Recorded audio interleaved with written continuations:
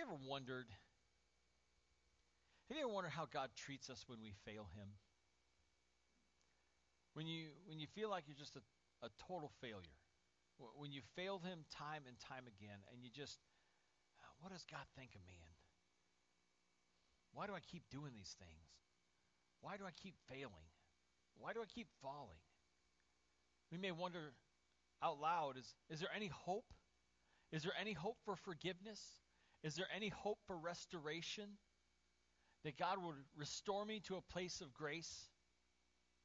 And what happens when we feel like we failed Him over and over and over again? I mean, can we come back to Him? Is there ever a time He's going to say, nope, the door is shut? Too many times, folks. Too many times, Sean. It's just too much. I can't have you come back to me now. Will I be forever shunned? Do you ever feel that way? That God is going to shun you, or He's going to reject you, and He's not going to welcome you back because you failed one too many times? Well, if you have ever felt that way, if you feel that way right now, this message is for you.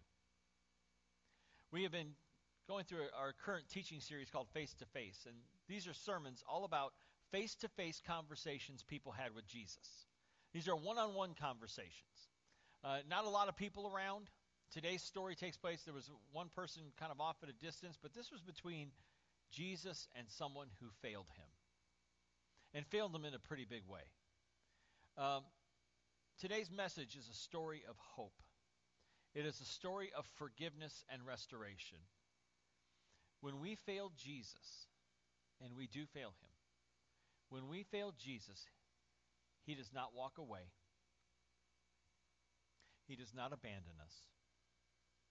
He does not leave us or forsake us. He does not give up on us, even when we fail Him. So grab your Bibles and grab your bulletin. We're going to look at John chapter 21, verses 15 through 19. And we're going to fill in some blanks on your bulletin on the handy-dandy outline on page 3. We'll do that in a few minutes. But first, we're going to talk a little bit about this story from John 21. And what we're going to talk about is we're going to talk about what Jesus knows. And Jesus knows everything, right? I mean, we know that. Jesus knows everything. But there are 3 specific things that I want to talk about that Jesus knows today. This story here in John 21 takes place after Jesus' resurrection. Peter and the disciples really aren't sure what to do. And so Peter says, I'm going fishing. Now, if you don't get anything else out of this sermon, get this. It's always good advice that when you don't know what to do, you don't know where to go, and you don't know what to do with yourself, fish. It's just great advice. I mean, it's right there in the Bible. Go fishing. So that's what Peter does. Peter and some of his fellow disciples get in a boat, they go out on the Sea of Galilee, and they go fishing. Now, they're fishing all night. The reason that they fished at night was because they would take what they would catch, they would clean it in the morning, and then they would sell it first thing in the morning for people to have food for the day. Okay? So that's why they went fishing at night. So they're out and they're fishing all night. Now, I've heard it said that the worst day fishing is still better than the best day working. Okay? And I believe that that is true. Anyway, but the disciples are out fishing all night long, and they are having the worst day fishing, and the absolute worst day fishing. I've often heard it said that if it was easy, they would call it catching. But they are not catching anything, not catching a single thing. They're out there all night long. And you got to believe that they're tired, that they're exhausted, that they're frustrated, they're getting a little angry, a little short with each other, and they just haven't caught a thing all night long. Sun's coming up, brand new day. They look at the shore. They're about 100 yards away from the shore, the Bible says. They're about 100 yards out, and they see a figure standing on the beach. Okay, so if you'd imagine about the size of a football field, they're standing in one end zone, and the figure on the beach is in the other end zone, and they look across. They can't see who it is, but the person on the beach has built a fire. So they got a fire going. They're cooking a little food, and the disciples are out in their ship on the Sea of Galilee. They haven't caught a thing. They're frustrated, angry, whatever. So the disciples are out there, and the figure on the beach calls out to them, says, "Have you caught any fish?" No. No, we have not caught any fish. They said, "No." The figure on the beach says, Take your nets, cast them over to the other side of the ship. Fine. The Bible says, John records, they caught 153 fish. He counted every single one of them. 153 fish. So many fish that the nets are tearing as they're pulling it up into the boat. Now, John exclaims, "It's the Lord." Peter says, "I got to go." Peter throws off his coat, jumps in the water, and starts running. "Hey, Peter, thanks. Thanks a lot, buddy. Leave us here to pull all these fish in by ourselves that are tearing the nets. You know, there's a ton of fish, and they're trying to get it all in." Peter's gone. Zoom. He runs over to the shore where Jesus is, because it's Jesus. And I wonder what's going through Peter's mind. Now, he had seen Jesus twice before this, and they haven't had the conversation yet. But he knows it's coming, right? He knows they're going to have to talk about it. They're going to have the 800-pound gorilla in the room. They got to talk about it. They got to talk about what happened the night that Jesus was arrested, the night before he was crucified. Because Jesus told Peter, "I tell you the truth, you're going to deny me 3 times. Peter's like, "No way. I never deny you." And sure enough, 3 times he denied knowing his best friend. "You were with him?" No, not me. "I saw you with him." "Nope, I don't know the man." "You were with him in the garden." "No, it wasn't me. I don't know the man." Cock-a-doodle-doo. 3 times he denied knowing him. And I'm wondering to myself, is Peter thinking about this as he's running to shore? He's so excited to see Jesus, and then suddenly he gets this kind of sick feeling in the pit of his stomach. You know what I'm talking about. When that confrontation's going to happen, when that conversation's going to happen, the one that you don't want to happen, the one that is just like, "Oh, I can't believe I got to do this." So Peter's running up there to see Jesus. And they got to have a conversation. Eventually, they had to talk about it. You know, Peter denied him 3 times, and in Jesus' darkest hour, in Jesus' greatest moment of need, Peter failed him. Not once, not twice, but 3 times. So, there's no sweeping this under the rug. There's no, "Oh, hey, how you doing? It's good to see you." They got to have the conversation. And that's what happens in John 21:15 through 19. They go off by themselves. Jesus has made the disciples some food. He's invited them to have some breakfast. And then in verse 15 it says, when they had finished eating, Jesus said to Simon Peter, "Simon, son of John, do you truly love me more than these?"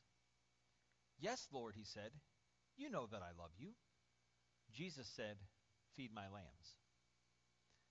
Then again Jesus said, "Simon, son of John, do you truly love me?" He answered, "Yes, Lord. You know that I love you." Jesus said, "Take care of my sheep." The third time he said to him, "Simon, son of John, do you love me?" Peter was hurt because Jesus asked him the third time, "Do you love me?" He said, "Lord, you know all things. You know that I love you." Jesus said, "Feed my sheep. I tell you the truth, when you were younger, you dressed yourself and went where you wanted. But when you are old, you will stretch out your hands, and someone else will dress you and lead you where you do not want to go." Jesus said this to indicate the kind of death by which Peter would glorify God. Then he said to him, "Follow me." 3 times Peter denied knowing Jesus. 3 times Jesus asked Peter if he loved him. 3 times Peter said he didn't know Jesus. And now 3 times Jesus challenges him to serve him. You may have heard it said, you may have heard a teaching about how Jesus uses a different word for love than Peter uses. That when Jesus says, "Do you truly love me?" he uses the word agape. He uses the word for unconditional love. Do you unconditionally love me? Do you love me with everything you are? And Peter responds not with the word agape, but he responds with the word phileo, which is a word for brotherly love, like Philadelphia, okay? And I was doing some research on it this week, and it's like, does that mean anything? And these 2 words, agape and phileo, are used interchangeably throughout the New Testament. So it's really not a big deal that they were using 2 different words. They're used interchangeably throughout the New Testament. But the thing is, the point is that Jesus comes to Peter, and he says to Peter, "Do you love me?" And Peter says, "Yes, I do." 3 times, Jesus reaches out to Peter and brings him back to a place of restoration and a place of grace. He forgives him and he restores him to a place of service. He doesn't hold his failure against him.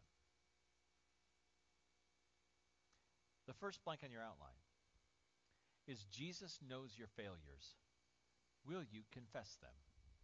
See, Jesus knows everything about us, like I said before. He knows everything about us. There's nothing about us that Jesus doesn't know. Hairs on your head, length of your fingernails. He knows everything about you. He knows what's in your heart, knows what's in your soul. He knows what you're thinking about right now. Oh, lunch is only 45 minutes away. Jesus knows your failures too. He knows your failures. He knows what we've done. He knows how we've missed the mark. He knows how we've messed up. He knows how we've fallen short. He knows how we have failed. The question is, will we confess our failures to him? Will we confess it to him? Now, the word confess literally means to agree with. For example, you have a child, and your child is 3 years old, and it's awfully quiet in the house, which means nothing good is about to happen.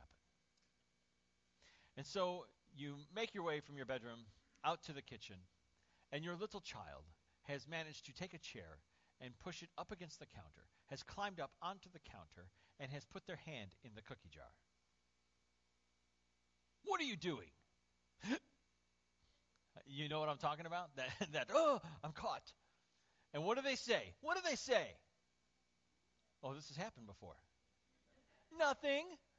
Nothing, really. Looks like you have your hand in the cookie. Do you know what your child is doing? Absolutely. You know what they're doing. You can see it right there. And what do they tell you? Nothing. Why do they tell you nothing? Because they're afraid. Nothing. Are you surprised? Oh, okay. Well, if it's nothing, then that's fine. We'll just go about our way. No. You know what they're doing. You are trying to get them to confess what they've done. You know what they've done. You are just trying to get them to agree with what you already know.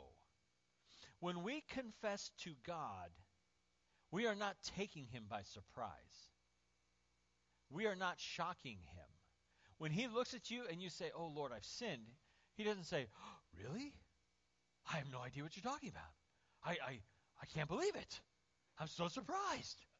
God knows what you've done. He knows what I've done. When I confess to God, I'm merely agreeing with what he already knows. He knows what I've done. I'm just agreeing with him that what I've done is sinful. There are 2 things that we need to confess.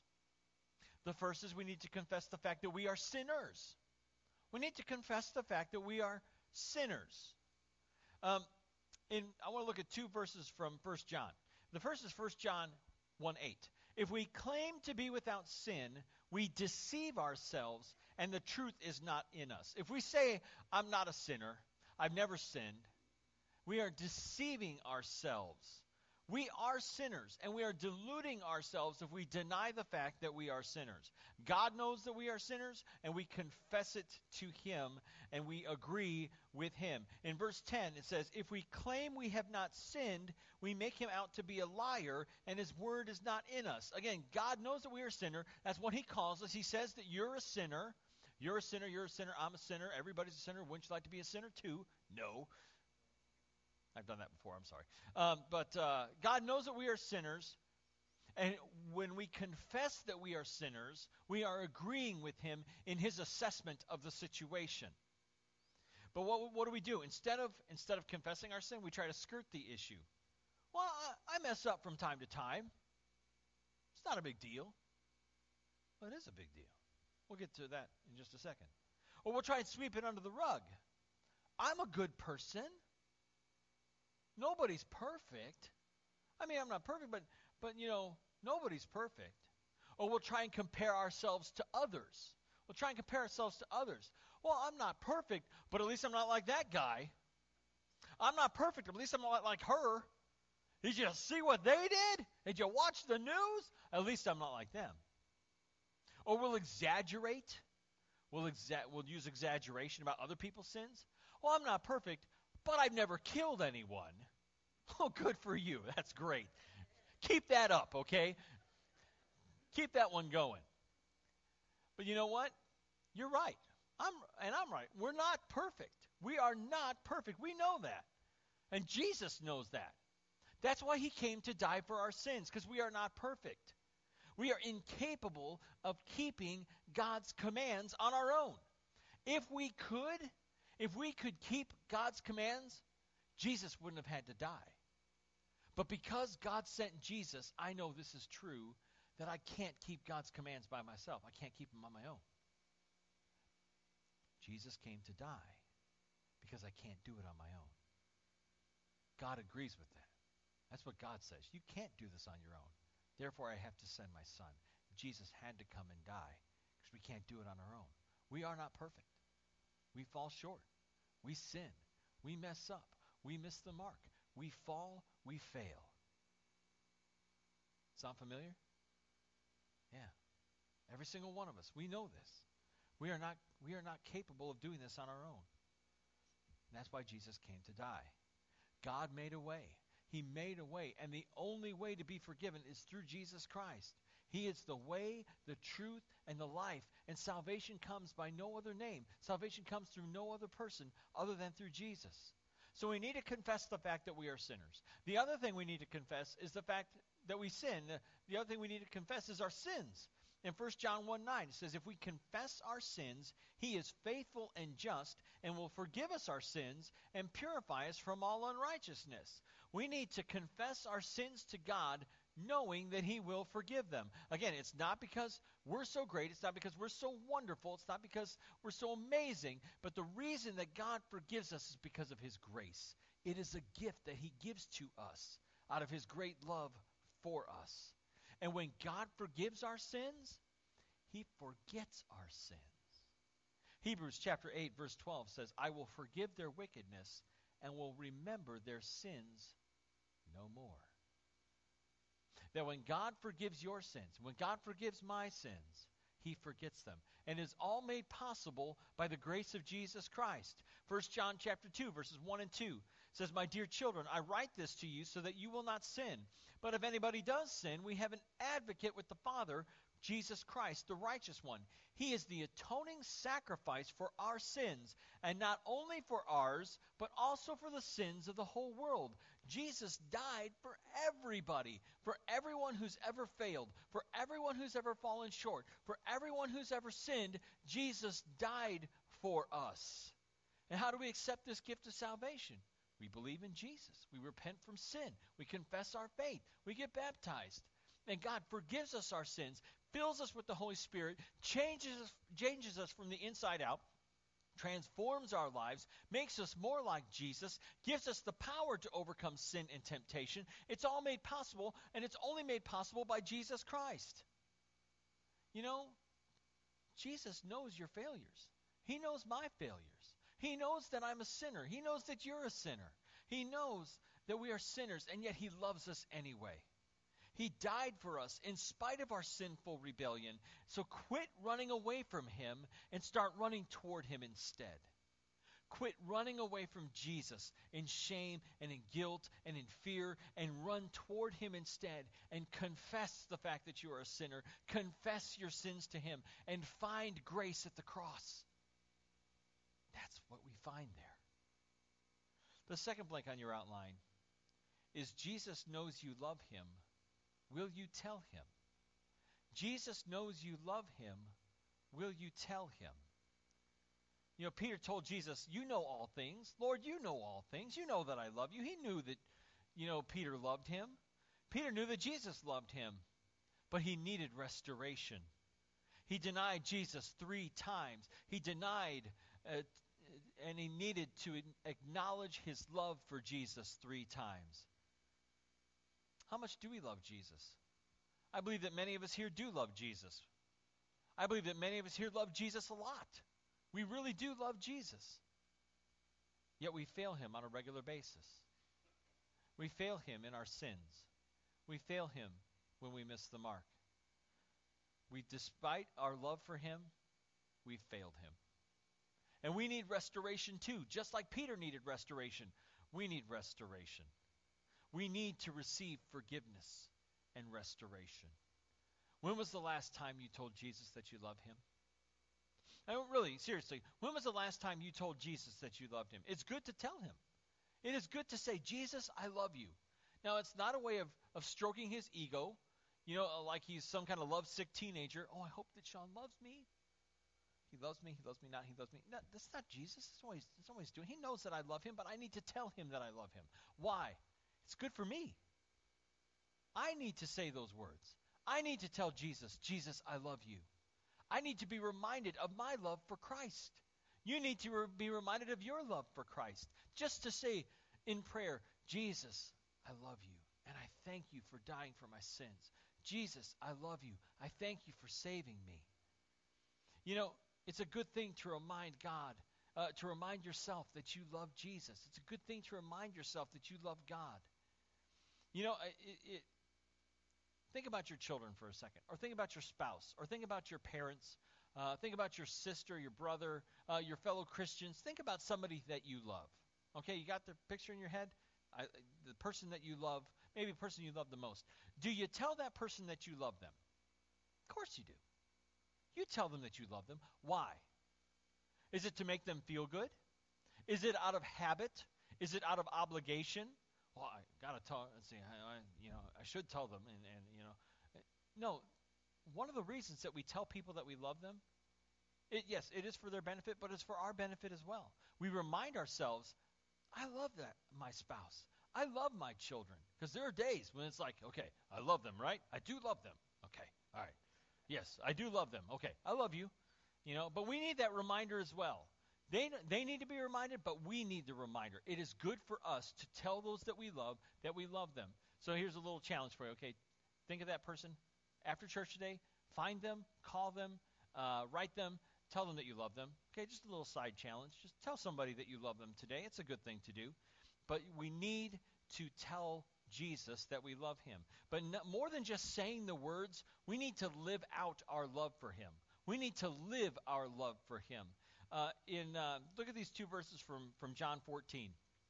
Jesus said, if you love me, keep my commands. And 14:21 says, whoever has my commands and keeps them is the one who loves me. Jesus was talking here with his disciples. He was telling them that what was going to happen in the next day, that he was going to be crucified and he was going to be killed for our sins. He says that love and obedience go hand in hand. Love and obedience go hand in hand.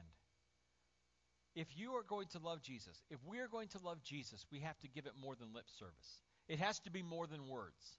It has to be more than just, oh yeah, I love Jesus. No, are you living it out? Are you obeying Jesus? Because Jesus says that if you really love me, your love will be evident by your obedience.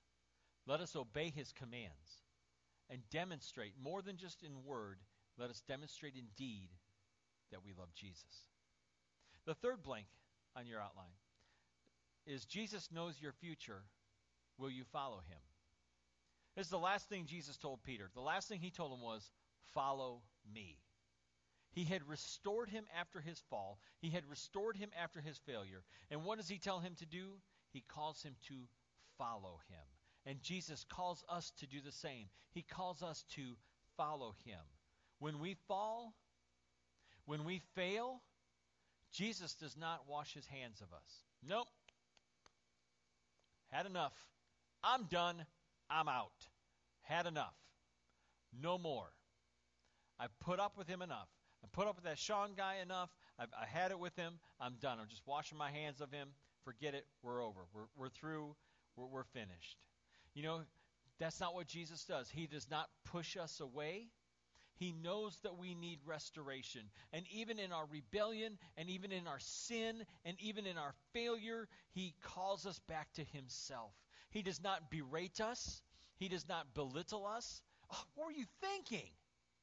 One of my favorite stories, when I was a kid, growing up at First Christian in Crown Point, we had a guest speaker come. His name was Ken Smith. He was a minister at Maryville for a long time. And he told he gave me a bit of truth in this sermon that I've never forgotten. And he would talk about how we are like little babies in God's eyes. We're like little children in God's eyes. And think about when you teach your child to walk. You know, when you're teaching your child to walk. And I remember when I was little guy, I was teaching my little brother how to walk. My little brother Patrick. He's 8 years younger than me. And a friend of mine and I sat across the room from each other with a bag of cookies. And so each of us had cookies. And Patrick, come get the cookie. Patrick, come get the cookie. Patrick, come get. And he would, and then grab the cookie and eat it. And that's how he learned to walk, as far as I remember. But that's one of the ways, that's how he learned to walk. Is you walking across the room to get the cookie. And, and when you're learning to walk, it's hard. You're getting your balance. You got your sea legs. You're doing all these things. And then when your child falls down and they fall, you run over to them and you scream at them, "What is the matter with you? Why is this taking so long? I don't have all day. Can't you figure this out? What's wrong with you?" No, you don't do that. Because first of all, the baby falls and he's crying, "Yay!" Probably because he's not going to get the cookie. But anyway, the baby's crying and you're like, 3 steps? You took 3 steps. This is the greatest day ever. And you pick your child up, you dust them off. You're like, "Oh, yay, 3 steps." They're like, "What is going on here?" And you're like, "Yay." Okay, let's try again. Let's go for 4 steps. In God's eyes, we're like little babies learning how to walk, learning how to figure this whole thing out, learning how to figure out this life thing. And when we learn to walk, when we're learning to walk, and we're learning to walk with Jesus, and we're learning to get this thing right, He does not belittle us when we fall. He does not berate us when we fail. He says, "Good job. I know you fell. Let's try again." He dusts us, he picks us up, he dusts us off, sets us back on our feet, and says, "Okay, let's do this again." Does that make sense? See, that speaks to me. Because I know what a failure I am. I know how I fall. I know how I sin. And my fear is that I'm going to be rejected by God, that I'm going to be turned away. And that's not what He does. That's not what He does. He comes to us. He came to Peter. He said, "Peter, we got to have a conversation. But I'm not going to berate you. I'm not going to belittle you. I'm not going to shun you. I'm not going to wash my hands of you. I am going to forgive you. And I am going to restore you to a right relationship with me." We can come back to Him. We can come back to Him. We can come running to His arms. And what does Jesus tell us? The same thing He told Peter, "Follow me." The Bible says that we're all like sheep. We've all lost our way. We all go astray. From time to time, we'll go astray. Think we know where we're going. Sheep are dumb, right? That's why God calls us sheep, because we do dumb things. And we're like, "Do-de-do-de-do, I'm going to go over here and eat the grass over here." It's like the shepherd's going the other direction. Nope-de-dope-de-dope-de-dope-de-dope. And when we lose our way, and we get scared, and we're frightened, and we don't know where we're going, and we feel totally lost, Jesus comes looking for us. And He picks us up, and He dusts us off, says, "Let's do this again. Come on back to the fold. Come on back to the flock. I'm not giving up on you. I'm never going to leave you. I'm never going to abandon you. I'm never going to forsake you." And He does not treat us, the Bible says, as our sins deserve. He forgives us. And He lovingly and gently restores us when we fall away. He brings us back to where we belong and to where we need to be. Get this, okay? All right, write this one down if you want to, but just because you fail doesn't mean you can't follow. Just because you fail doesn't mean you can't follow. Jesus is calling out to us, "Follow me, follow me." He knew Peter's future. He knew what the future held for Peter, and it was not pretty. He was crucified upside down. He knew Peter's future, and his future was to follow Him. And that is your future too. To deny yourself, take up your cross, and follow Jesus. My friends, we have hope. There is real hope, okay? Even when we fail, even when we fall, there is hope. We can be forgiven. We can be restored to a place of service. We can be restored to a place of love and grace. So a question for you this morning is, what is your next step? In light of today's message, what is your next step? Maybe it's to confess. Maybe you've been running away from God and you've been running away from Jesus, and it's time to turn around and go back and repent and confess and just say, Jesus, these are my sins. These are my failures, and we just need to confess our failures to him. If you are avoiding Jesus, stop. Stop avoiding Jesus. If you feel like Jesus is angry with you or disappointed in you, he's not. Come back to him. Tell him that you love him. If you are wallowing in guilt and in shame, thinking, I am the worst Christian ever, I'm the worst person ever, if you feel like you are of no use to Jesus, stop. Stop. Because you have infinite worth to Jesus. He loves you. He wants to forgive you. He wants to start anew with you. He wants you to follow him. He wants you to serve him. We are of infinite value and infinite worth to Jesus because he loves us. We are of infinite value to him even when we fall and even when we fail. He loves us enough to die for us even in our sins. The Bible says that while we were yet sinners, Christ died for us. He didn't say, if you clean up your act, I'll die for you. If you get it right 1 week in a row, we are bribing our son with a video game. If you get straight A's 2 semesters, 2 quarters in a row, you get the video game. We're bribing him. Jesus doesn't do that. He didn't say, if you get it right 7 days in a row, if you get it right for a month, just a month, if you go to church every day for the rest of your life, I'll die for you. That's not what he does. He's not bargaining with you. He says, you're a sinner, you need grace. You're a sinner, you need forgiveness. You're a sinner, you need me. And he gave himself on the cross. He didn't say, if you clean up your act, then I'll die for you. The Bible says that while we were still sinners, Christ died for us. We are of infinite value and infinite worth to the Father, so much so that he sent his only Son. And now we have the promise. We have the hope of forgiveness and eternal life. The enemy, he is your accuser. And he wants to render you useless for service in the kingdom of God. He wants to make you useless to God's kingdom. Do not let the voice of the enemy deafen you to the voice of Jesus. Because the enemy will accuse you. The enemy will say, you're worthless. You're of no value to God. Look at you. You're a failure. How many times are you going to keep doing that thing? How many times are you going to keep committing that sin? You're a failure. That's the voice of the enemy. Don't listen to him. Listen to the voice of Jesus, my child, my precious child, whom I love, whom I died for. You are mine. I bought you. I paid the price for you. I suffered for you. I died for you so that you can be forgiven. And it's because I love you. Confess your sins. Tell Jesus that you love him. And hear him say, he loves you too. Follow him. Serve him.